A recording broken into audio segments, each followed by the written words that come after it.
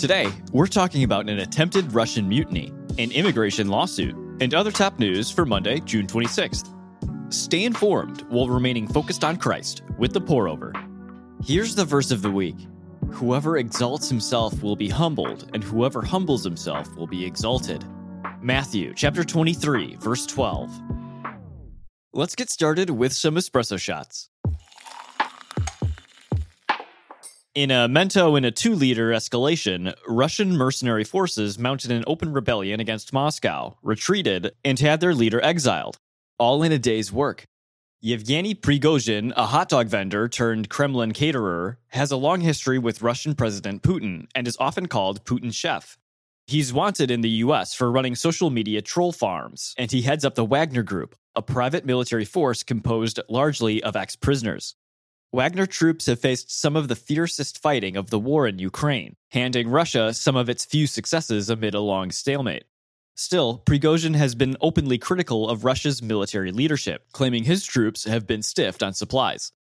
Prigozhin says Russian forces attacked his men stationed in eastern Ukraine with rockets, helicopters, and artillery fire Friday, killing a huge amount of his troops. In response, Prigozhin gathered his men and led a mutiny into Russia to oust the corrupt and incompetent commanders, specifically the Russian defense minister, taking control of 2 Russian military facilities along the way.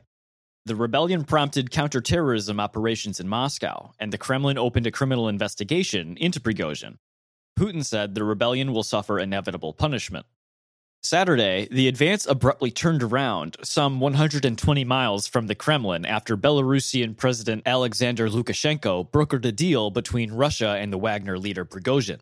Prigozhin reportedly agreed to relocate to Belarus if charges were dropped against him and his troops, some of whom will go with him while others may sign on with the Russian military. Be quick to point to God and give him the credit for your hope, strength, and love during times dominated by uncertainty and fear. Even in the midst of chaos, our eternity is secure. Psalm chapter 18, verse 2 says, "The Lord is my rock, my fortress, and my deliverer, my God, my rock where I seek refuge, my shield and the horn of my salvation, my stronghold." The Supreme Court handed the Biden administration an 8-1 victory in a case over immigration enforcement policy on Friday. In September 2021, the administration said that because there are not enough resources to arrest all of the estimated 11 million unauthorized immigrants in the country, immigration authorities should prioritize arresting and deporting unauthorized migrants who are suspected terrorists, threats to public safety, or recently crossed the border. Importantly, the new guidelines meant that simply being in the country illegally would generally not be a reason to be arrested or deported. Republican attorneys general in Texas and Louisiana challenged this new directive, and a Texas court blocked the new policy in June. The Supremes overturned the lower court's decision and allowed the policy to take effect, saying the states lacked legal standing to contest this federal arrest policy. While the Bible does not speak to what policies a government should have on immigration, it specifically calls out foreigners and strangers as groups that Christians should love and treat fairly. Deuteronomy chapter 10, verse 18 says, "He defends the cause of the fatherless and the widow, and loves the foreigner residing among you, giving them food and clothing." This episode is sponsored by Kids Across America.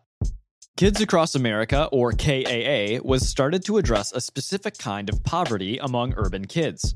A lack of fun and amazement, a deficit of safety and encouragement, and a desire for role models and dreams for the future. KAA offers summer camps for urban kids who couldn't otherwise afford to go. Each kid will be introduced to the gospel, play sports, games, and have so much fun.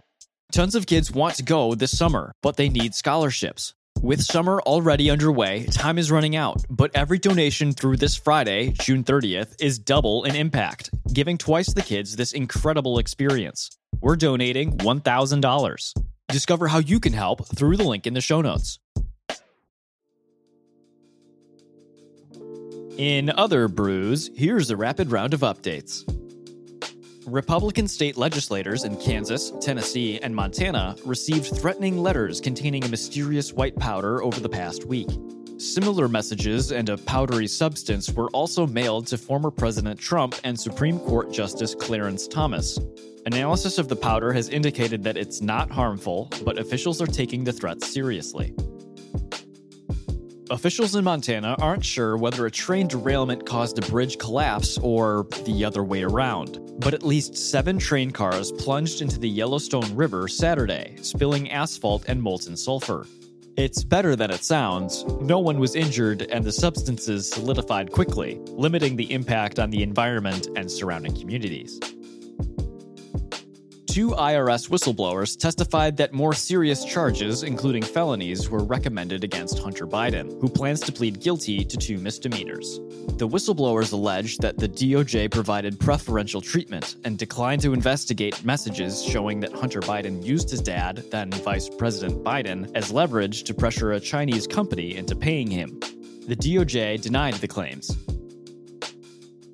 Minnesota-based chemical manufacturer and Post-it note maker 3M agreed to pay $10.3 billion to settle lawsuits over polluting public drinking water systems across the country with PFAS, better known as Forever Chemicals. Under the settlement, 3M will provide funding to cities and states to test for PFAS in water supplies and treat any contamination that is found. UFC President Dana White said Elon Musk and Mark Zuckerberg are dead serious about having a cage fight for charity. Musk floated the idea after learning Instagram will launch a Twitter competitor. Zuck is 12 years younger and recently won a jiu-jitsu competition. Musk is 6 inches taller, 40 pounds heavier, and calls his best move the walrus, laying on his opponent. That's all we have for today. Thanks so much for listening. If you're listening on the Apple Podcasts app, give us a 5-star rating and drop a review. If you're listening on Spotify, give us a follow and hit the notification bell to never miss a new episode. We appreciate your support and hope you have a great day. We'll see you on Wednesday.